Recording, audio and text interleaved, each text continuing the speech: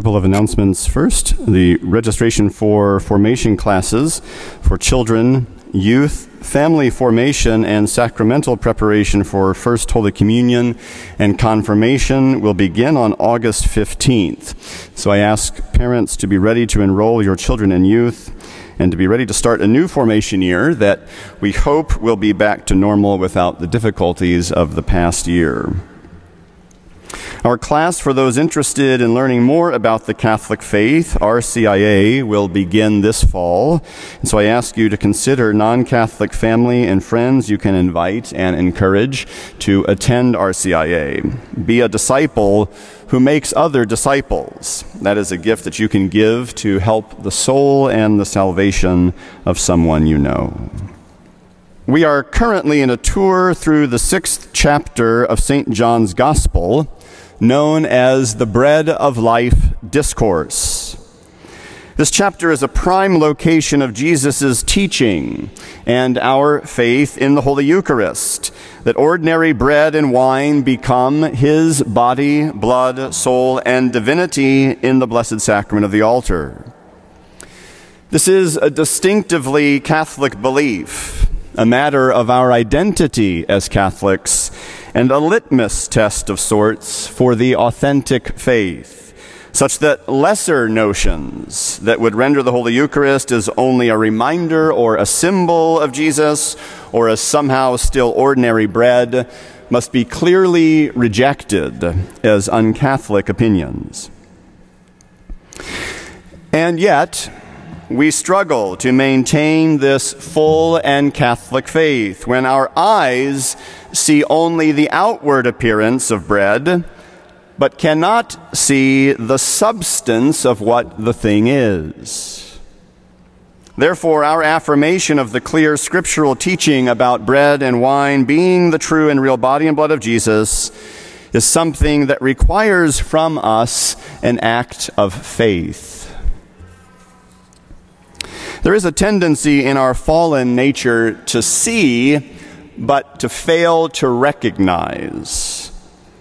There's a tendency to see and to focus almost exclusively on the things of this world, while failing to elevate our mind on the things of higher realities.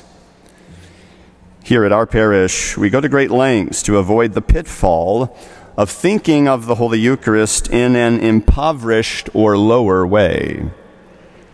Our primary experience of the Holy Eucharist as it is at Holy Mass. And so we here give great attention to reverence in how we observe the Mass, reverence in how we handle and in how we receive the Holy Eucharist. We emphasize greater solemnity in how we conduct Mass. We know the value of sacred music that serves to lift the mind and the heart, to help it soar above the tendency to think in mundane ways about the Holy Eucharist.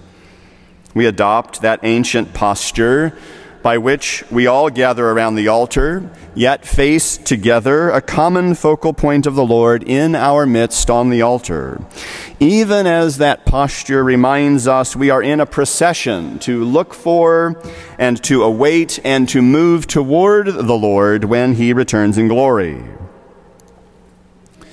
And outside of Holy Mass, we have the opportunity to elevate our minds about the truth of the Holy Eucharist by committing to spend time in our Adoration Chapel, coming to know more intimately the Lord who is truly present in the Blessed Sacrament there displayed. Why do we take such effort to keep our minds elevated and strengthened in what is the proper Catholic faith about the Holy Eucharist? Are we really susceptible to a lower theology, to thinking in more mundane ways and being weak in our faith? The answer is yes. We operate in a sense-perceptible body, which means it is very easy and natural to us to focus on what we can touch and see and hear and measure, to focus on material realities. And in our fallen nature, our human powers of the mind and of the strength to direct and control ourselves face defects and weaknesses. when you couple our fallen nature with the tendency to trust that which we can perceive with our senses, the risk is that higher realities of the spiritual realm, those things that are more difficult to measure, are viewed as less reliable or suspect or even fantasy. Do we live surrounded by mundane thoughts and tendencies? Yes, we do. We live in a highly individualistic age, hijacked by the relativism that makes the self the arbiter of self-made truth, that stands in contrast to plain matters of objective reality. Consider some examples of lower, muddled, mundane thinking in our time. Cultural elites invoke the science to stop all debate about highly complicated variables that go into their regularly wrong predictions about climate change and human extinction. Yet, the plainly obvious science about reproduction and the child in the womb escapes them. Or does it really escape them? Yes, they know a thing or two about human extinction.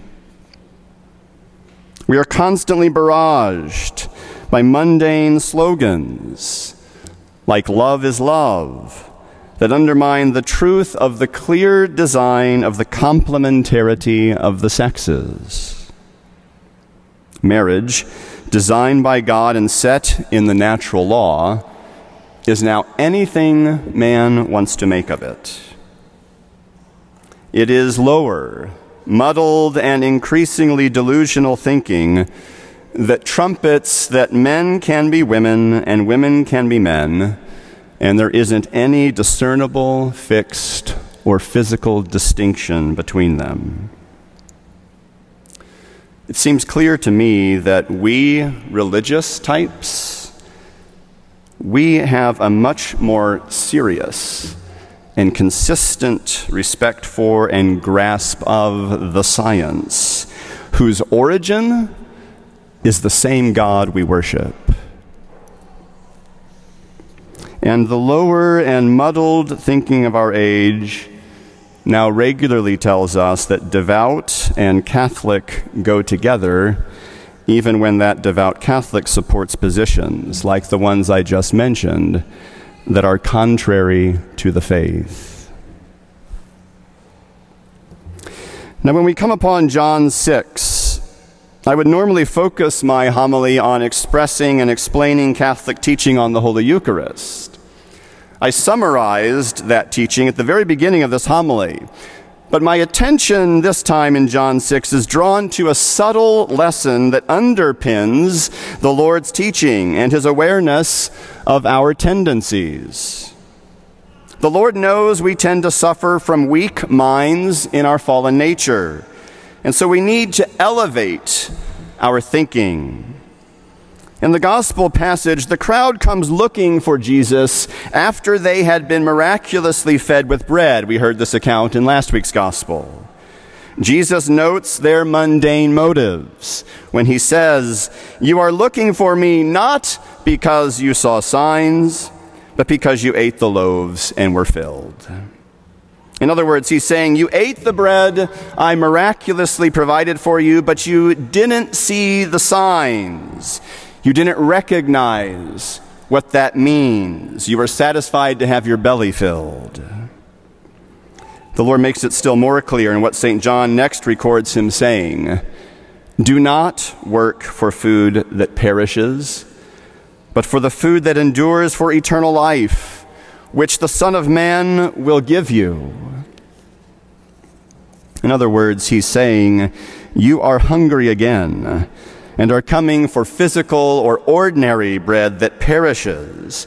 You need to elevate your thinking and seek the bread that endures, that is above, that nourishes not just the body, but nourishes you to eternal life. But their minds are focused on lower things, mundane things, things that do not last. The crowd may have been privileged to see Jesus miraculously multiply bread, but they didn't recognize it as the sign of God acting in their present moment. Instead, they are still looking for a sign from him, and their main point of reference is not the present, but well into the past. For they say to the Lord, "Our ancestors ate manna in the desert." Jesus focuses them and us on the present moment and on what God is doing for them now. He says, "My Father gives you the true bread from heaven. I am the bread of life." Listening to John 6 today, I suggest we renew our full and proper Catholic faith in what the Holy Eucharist is, because by it the Lord is inviting us to see, to recognize, and to trust that he is operating in our midst, in our present moment now, to nourish us for eternal life, if we will recognize the call to first live an authentic communion with him by things like prayer, by a good moral life, by seeking absolution for our sins, and by presenting ourselves in a worthy way for his total gift of self. We need to recognize the dangers of that tendency to succumb to mundane and lower ways of thinking, by which we focus mostly on the things that perish. And for that reason, we should seek all the more to know and to nourish our Catholic faith, to elevate our minds, to seek what is above, where Christ is seated at the right hand of God. St. Paul seems to make a similar observation in today's second reading. As we heard, "You must no longer live as the Gentiles do, in the futility of their minds. You should put away the old self of your former way of life, corrupted through deceitful desires, and be renewed in the spirit of your minds, and put on the new self, created in God's way in righteousness and holiness of truth."